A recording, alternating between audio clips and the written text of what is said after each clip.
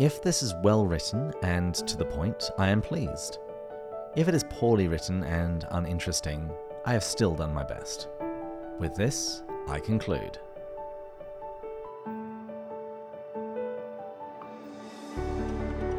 This is Pints with Jack, Season 5.5, Episode 3, The Pilgrim's Retrospective.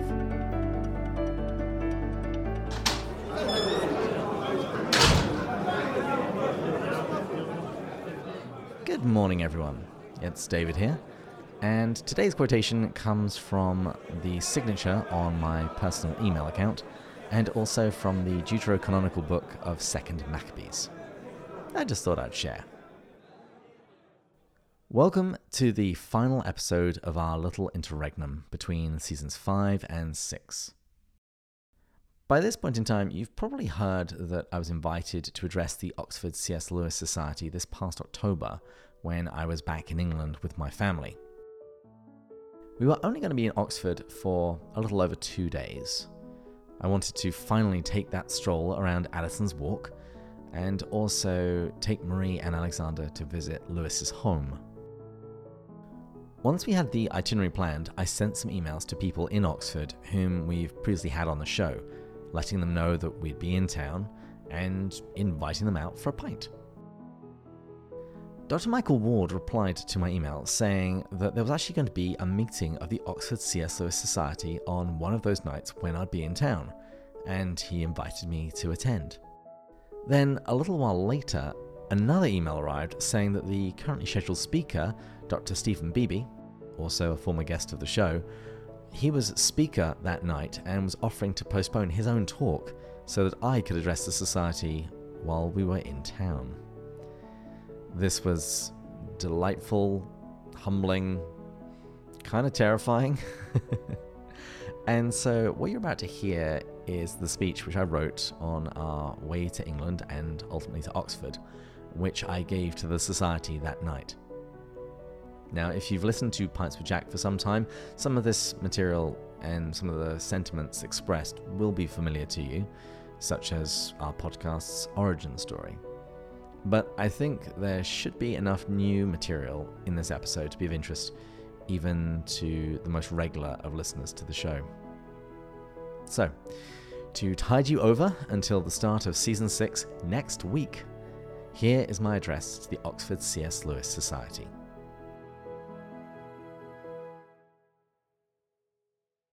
Good evening, everyone.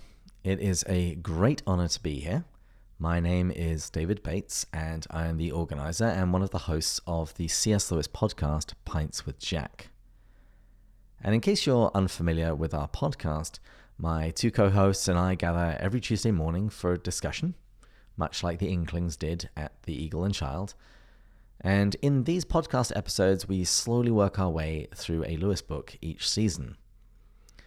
Additionally, we often also get together on Thursdays, also like the Inklings in Lewis's rooms at Magdalen College. And in these Thursday episodes, we typically talk to Lewis scholars about books that they've written, as well as to enthusiasts about Inklings-related topics.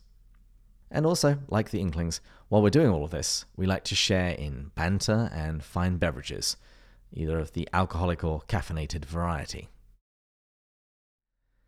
I was not originally meant to be your speaker tonight. Although I am English, I live in the United States, specifically in La Crosse, Wisconsin. This is actually my first time back in the country since COVID began. I'm here in England principally to introduce my mother to her daughter-in-law and to her 1-year-old grandson. As you can tell, COVID was a very busy time for me. Anyway, I'd wanted to visit Oxford for a couple of days during our stay, so I contacted Dr. Ward, who is a former guest of our podcast, and I told him that we'd be visiting and invited him out for a meal. Coincidentally, if one in fact believes in such things, it turned out that we were going to be here during a society meeting. So he first of all invited me to come and listen, and after your original speaker, Dr. Stephen Beebe, another former guest of the show, agreed to give his talk in the spring, I was invited by the Society to address you all tonight. So, my hearty thanks to Dr. Beebe for being so gracious, and my apologies to you all since I'm sure that his talk would have been far more scholarly and profound. Now, in the United States, I've given some talks before, principally on sacred scripture, church history, and evangelism and apologetics. However, I've spoken a little bit about Lewis as well, but these Lewis talks have all been introductory talks, geared towards newcomers to Lewis. And I don't think that there will be much in those previous talks which would be revelatory to members of the Oxford C.S. Lewis Society. In Dr. Beebe's book, C.S. Lewis and the Craft of Communication, he says that Lewis was audience-centered, and that this was one of the qualities which made him such an effective communicator. So I thought that I likewise would attempt to be audience-centered. But what could I possibly say which might be of interest to such a prestigious society as the Oxford C.S. Lewis Society? And after some thought, I decided to share with you tonight a little bit about my journey with C.S. Lewis from childhood until now, specifically focusing upon the podcasting journey of the past few years. Pints with Jack has now been running for 5 years in total. That's about 325 published episodes. So it's actually been rather delightful and productive for me to take some time over this past week or so to think about where we've been, where we're going, and what lessons we've learned along the way. Like many of you, I'm sure, I discovered C.S. Lewis during childhood. Some of the earliest books I can remember being read to me are the Chronicles of Narnia. In fact, Narnia was often read to me as a very small child while I was in the bath, in an attempt to keep me in there longer and to prolong my contact with the soap and water. As those of you who are parents know, little boys dissolve in soap and water, and so they insist on getting out as soon as possible. So how much of a Narnia nerd was I, even as a child? Well, I had a large plastic push-along walker in the form of a lion, which I loved deeply, and who was inevitably called Aslan. Aslan had a compartment on his back where you could store things. So whenever keys, coins, or anything else really important went missing in our house, it was always a good idea to check with Aslan first. When I was 5 and 6, I think, my mother took me to see a couple of stage productions of Narnia here in Oxford, and she loves to tell the story of how, while the other children all around me were being little terrors, I sat on the edge of my seat, utterly transfixed, silent, particularly whenever Aslan came on stage. I am also old enough to remember when it was announced by the BBC that they would be adapting the Chronicles for a TV show. And I remember sending out invitations to my friends and building a makeshift box office to host a watch party in my living room for those early episodes. The last time I can really remember reading Lewis as a child, I was about the age of 10, and at this point my schooling really began in earnest. I completed it and went to university, and during that time I came to embrace fully the faith in which I was raised, and so after graduation I settled in Cheltenham, and I joined a really wonderful church. And during that time there, my small group leaders were running a drug awareness course for a couple of months, and they asked me to babysit their children on the nights when they were teaching. Now, I was a single man in his early 20s who had never really been around many children.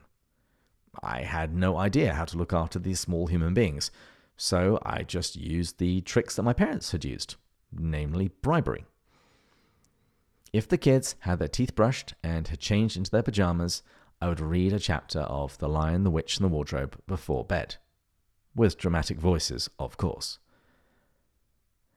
And this is how I was reintroduced to Lewis. I enjoyed the books as much, if not more, than the kids.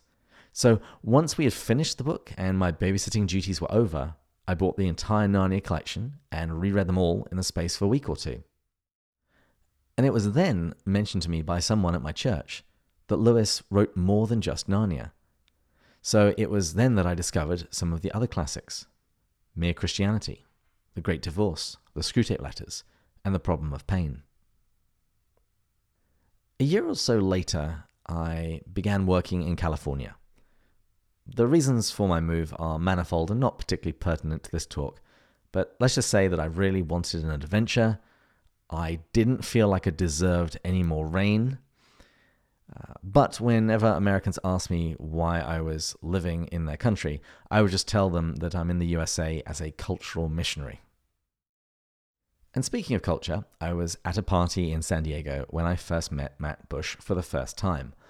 And like at all good parties, I ended up talking about C.S. Lewis.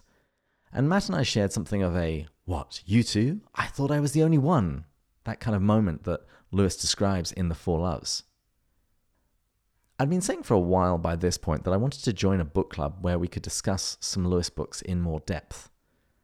Well, Matt and I agreed that even if it was just the two of us, that was sure to be fun. So we exchanged details and agreed upon a place and a time. I posted this information on Facebook and was amazed when a bunch of other people wanted to join us. And so began our San Diego C.S. Lewis Book Club. We would meet on the first Saturday of each month to discuss the assigned reading. And it was a wonderful group, a lot of fun, and our 1-hour meetings in a coffee shop would often spill over into shared lunches together elsewhere. After a few meetings, I saw two issues. Firstly, we had many people from outside of San Diego asking if they could Skype into our meeting, and that just sounded like a logistical nightmare. Secondly, I was feeling like we were moving too quickly through the material.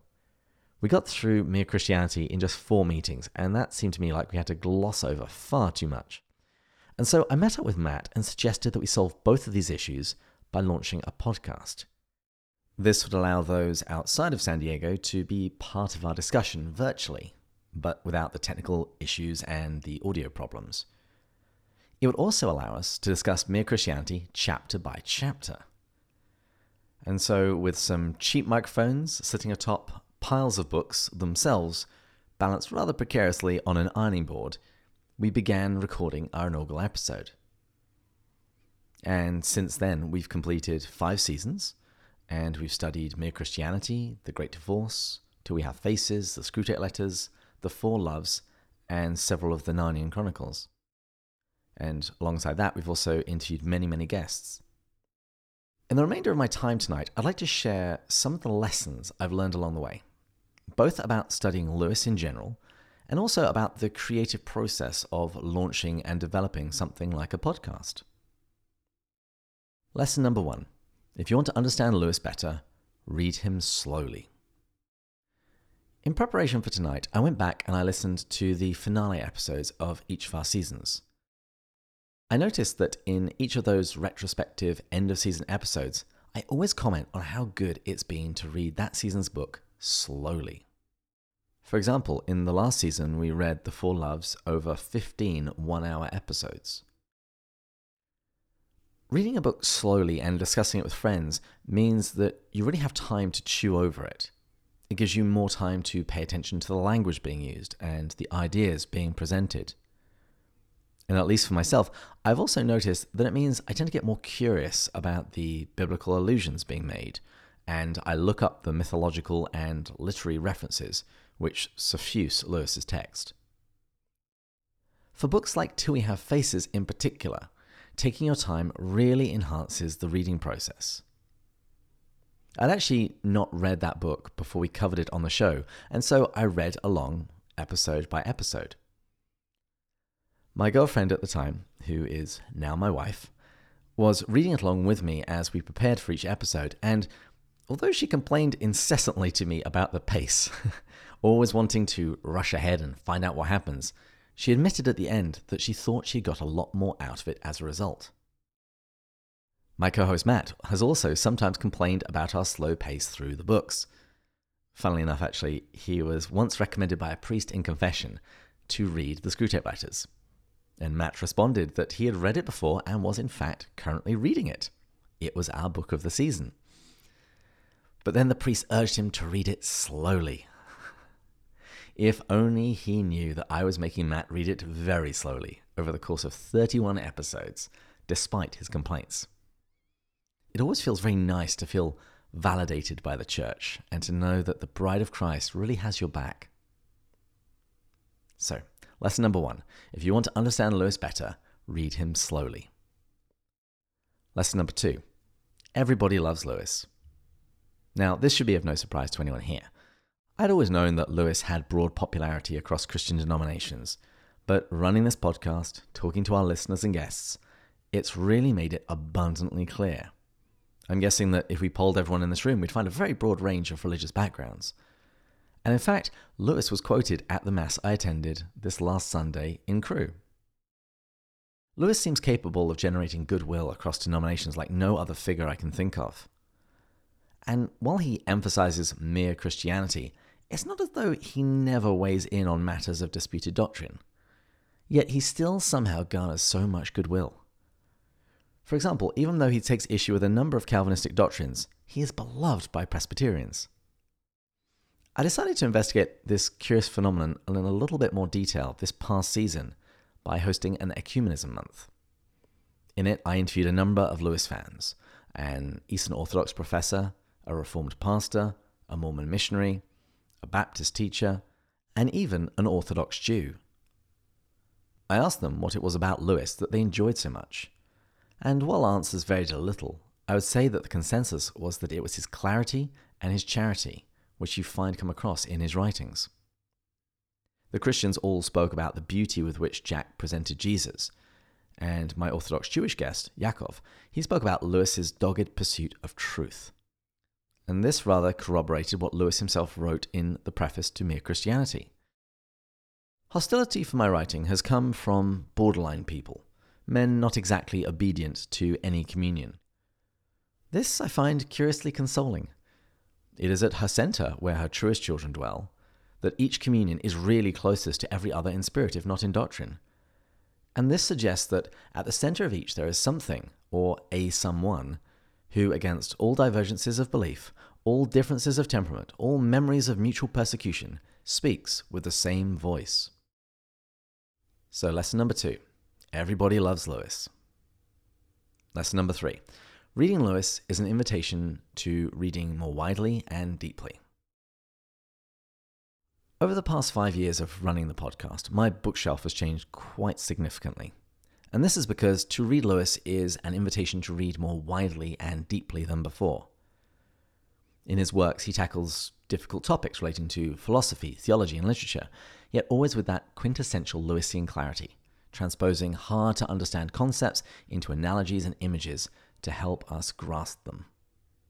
For example, when reading Mere Christianity, Matt and I were both struck by how Lewis introduces his readers to the ancient concept of theosis, the teaching which emphasizes transformation through participation with the divine nature.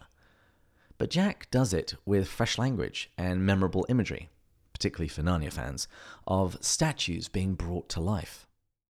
But not only does Lewis encourage you to read more deeply, he encourages you to read more widely.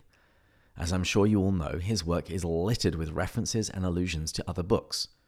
In fact, I would argue that Surprised by Joy is effectively a giant bibliography of all his favourite books. And I would have never have picked up George MacDonald had Lewis not told me that MacDonald had baptized his imagination. And also if he hadn't then helped me by providing a convenient anthology of MacDonald's work. Now, all of these literary references can sometimes make Lewis a little bit harder to read, but he then does invite the reader to go further up and further in, so to speak, into the Western canon. And actually going forward on the podcast, we're going to dedicate a month each season from now on, where we'll be inviting on experts to the show who are going to talk to us about the authors who really shaped Lewis's thinking, such as Dante, Milton, and Shakespeare. So, lesson number 3. Reading Lewis is an invitation to reading more widely and deeply. Lesson number 4. If you want to understand the man, get to know his mates. Lewis wrote in The Four Loves that friendship is unnecessary, like philosophy, like art, like the universe itself, for God did not need to create. Friendship has no survival value. Rather, it is one of those things which give value to survival. When we began the podcast, we only had in mind to talk about Lewis, but as we progressed through the seasons, we realized that you really can't talk about Lewis apart from his friends. For this understanding, we are greatly indebted to Dr. Diana Glyer and her 2 books, Bandersnatch and The Company They Keep. I thoroughly recommend both. On the podcast, we've had Tolkien Month, which was a wonderful excuse to invite on all of my favourite Tolkien podcasters, the guys from The Prancing Pony, The Tolkien Road, and Tea with Tolkien. We've also had a month dedicated to one Inkling who had long intimidated me, namely Owen Barfield. And funnily enough, my interest in Barfield was piqued when Owen Barfield sent me an email. Shortly before my last trip to England, I received an email from Owen Barfield saying that he'd been enjoying the show and would love to grab a pint next time I was back in England. Now, needless to say, I was very confused, but those of you who are in the know will know that I soon find out that it was the Inkling's grandson, also called Owen Barfield, who also runs his grandfather's literary estate. Next season, we'll be doing a deep dive on George MacDonald. I still haven't quite worked up my nerve to tackle Charles Williams, so if any of you have suggestions, they would be greatly appreciated. But in addition to dedicated months, we've also had some one-off episodes focusing on different Inklings. Dr. Don W. King is bringing out a book on Lewis's brother Warnie very soon, so he came on the show to talk about that. And I also interviewed Sarah Odell about her upcoming book on the medical Inkling, the very fascinating Dr. Robert Havard. So, lesson number 4 was, if you want to understand the man, get to know his mates. Lesson number 5. Lewis is more than just his signature classics. A few years ago, the publisher HarperCollins brought out the complete C.S. Lewis signature classics. It was a box set containing 7 of Lewis's most popular books. And although we've covered many of these signature classics on the show, over the course of doing this podcast, I've discovered that Lewis is so much more than just his signature classics. He truly is one of the most versatile writers in the 20th century.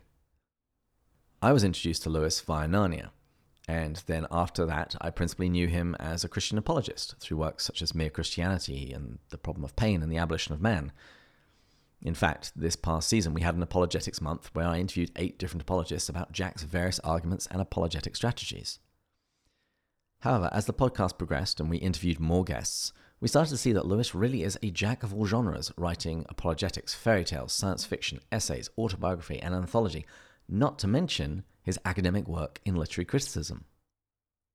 One particular area I've recently discovered is Lewis's poetry. This past season, we had a poetry month and had the Reverend Malcolm Guite, Dr. Don W. King, Dr. Jerry Root, and others help unpack it for us. And I'd heard from many quarters that Lewis's poetry was pretty bad, but I have to say, I was very pleasantly surprised by what I found there. So I would suggest to anyone here that if you've typically only read one kind of literature from Lewis, maybe try something a little bit different. For myself, after the success of Poetry Month, I've decided that in the run-up to Christmas, I'll be reading English history in the 16th century, excluding drama. And when the podcast comes back for season 6, I'll let listeners know how that goes. So lesson number 5 was, Lewis is more than just his signature classics. Lesson number 6, it's more fun in a fellowship. If I had to pick the most important lesson out of this collection, I would say that it's probably this one. Reading Lewis, and indeed any writer, is more fun and enjoyable when read and discussed in a community. To quote once again from The Four Loves, but 2, far from being the necessary number for friendship, is not even the best. We possess each friend not less but more, as the number of those with whom we share him increases. I think it's for this reason that Aslan always calls children into Narnia in groups. After we'd released a few episodes of Season 1, we were very pleasantly surprised when we started receiving messages from those who'd taken the time to listen to us. Some of them weren't even related to us, and others we didn't even know. These listener messages really enriched our own reading and understanding of Lewis, and it was clear that many of these listeners appreciated eavesdropping on our discussions, especially if they had nobody else with whom they could talk about Lewis. As our episodes continued to be released, an online community started to coalesce around our podcast without us even really trying. And now we purposely attempt to nurture this community. We have a dedicated Slack channel for our supporters where they can really get to know us and each other. And in this online chat room, we talk about the episodes and we survey our listeners for guest suggestions and interview questions. Some really great friendships and even more have been formed there. We've also had different kinds of events to help foster the community. We all attended a virtual tour of Lewis's home, the Kilns. We've live streamed the Narnia Code documentary and had a live Q&A video chat with Dr. Ward. We've sent out Christmas boxes with goodies and celebrated with a tea together. And on September 28th each year, we celebrate Sidecar Day, where we make sidecar cocktails and we celebrate Lewis's ride to the zoo in his brother's sidecar, where his conversion to Christianity was completed. We've also helped some listeners start reading groups, helping move the community from cyberspace into the real world. And speaking of which, we've managed to meet some listeners in person, such as at the Montreat conference. And when my wife and I visited Dallas, we stayed with a listener and met up with 3 others. And since you have all now heard me speak in person and we've met each other, I will be calling on you next time I'm back in Oxford looking for a place to stay. We've also had fellowship with other creators through podcast crossovers. For example, on The Talking Beasts, I defended Dr. Ward's thesis in the Narnia Code. On Forte Catholic, I squared off in debate against Caitlin from Tea with Tolkien as to who is better, C.S. Lewis or J.R.R. Tolkien. Finally, as new people enter the podcasting space, such as the Lamppost Listener and Lesser Known Lewis, we've had the opportunity to support and collaborate with them. But of course, the real mithril in our minds have been our guests. It all began with Justin Wiggins, this chap that I saw in a Facebook group who said he had just written a book related to Lewis. I thought this was an interesting topic, so I interviewed him. And today we've interviewed over about 130 people. Justin Brierley, host of The Unbelievable podcast, Callistos Ware, the late Eastern Orthodox Metropolitan, Patty Callahan, New York Times bestselling author who wrote a novel about the romance between Lewis and Joy Davidman, Murphy Thelen. This was a dad who is producing a movie adaptation of Out of the Silent Planet starring his children and their friends. And of course, there was Andrew Lazo, who came onto the show as a guest a couple of times during our season on Till We Have Faces.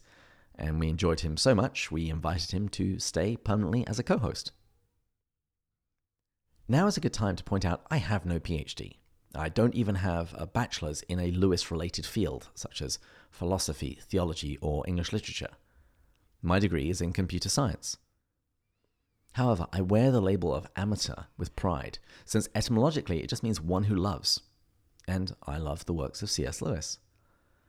And despite this amateur status, I have the honour of regularly speaking to scholars from across the world about their Inklings-related research and bringing it to our listeners. And as a result, on our podcast, we have a wonderful intersection of amateurs and scholars. I've also found that it is much more acceptable to ask, would you like to come on my podcast, rather than gush, saying, I loved your book so much that I want to become your best friend and pepper you with questions for an hour, record it, then listen to it repeatedly, and then share it with my family and friends. Apparently, people consider that invitation creepy.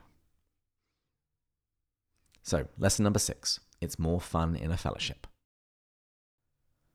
Lesson number 7. Embrace the iterative process. Chesterton was right when he said, if a thing is worth doing, it's worth doing badly. As I mentioned at the beginning of this talk, when we began our podcast, it wasn't at all glamorous. We didn't really know what we were doing. We thought it might be fun to record some episodes about mere Christianity. We knew a handful of people that we thought would enjoy it. And we really had no more concrete plans beyond hitting record and seeing what happened. Actually, it was only when we discovered that Matt and I shared a personal favourite book in The Great Divorce that we committed to doing season 2. And after that, the whole enterprise just took on a life of its own. We upgraded our microphones, we built a website, we set up a Patreon account, we started reaching out to more potential guests, we added another co-host, and we carried on our way through Lewis's corpus. We started small and grew, and crucially, throughout the past 5 years, we've had listeners write to us with advice, corrections, disagreements, and encouragement. The Lewis community has been a crucial part in helping us shape future episodes and the direction of the podcast. And so if you have some thoughts as to what you would like to see, please find me afterwards. So, to recap, here were the 7 lessons. Lesson number 1. If you want to understand Lewis better, read him slowly. Lesson number 2. Everybody loves Lewis. Lesson number 3. Reading Lewis is an invitation to read him more widely and deeply. Lesson number 4. If you want to understand the man, get to know his mates. Lesson number 5. Lewis is more than just his signature classics. Lesson number 6. It's more fun in a fellowship. Lesson number 7. Embrace the iterative process. I hope this presentation has been of some interest to you. If nothing else, I trust that it has offered a view into one particular corner of the Lewis world. I'd like to end with one final thought. Frederick Buechner wrote in Wishful Thinking, "The place God calls you to is the place where your deep gladness and the world's deep hunger meet." Over the past 5 years, much of my deep gladness has come from Lewis and recording Pints with Jack. And if the messages we've received are anything to go by, we've located a deep hunger out there in the world. I do hope that something I've said tonight might inspire some of you to maybe try sharing your love of Lewis with the world in some new way, whether you are a Lewis scholar or not. Because it turns out that even if you're just a software engineer in Wisconsin and you are a complete C.S. Lewis amateur, it is in fact possible that someday, somehow, you might find yourself addressing the Oxford C.S. Lewis Society. Thank you. As I said at the beginning, next week we'll be beginning the delayed Season 6, but I hope you've enjoyed these episodes from Season 5.5. I'm recording this episode on the Feast of Epiphany, which, at least today in the West, focuses upon the visit of the wise men. They brought gifts from their homeland to the baby Jesus, and this episode is my little gift to you. And hopefully in that talk there was at least some gold, and I'll hope you'll forgive the rather hastily assembled Frankenstein of a talk. But regardless, I hope you'll stay tuned next week for Season 6, when there will most definitely be myrrh. Please join us then, when we'll be going further up and further in. Cheers!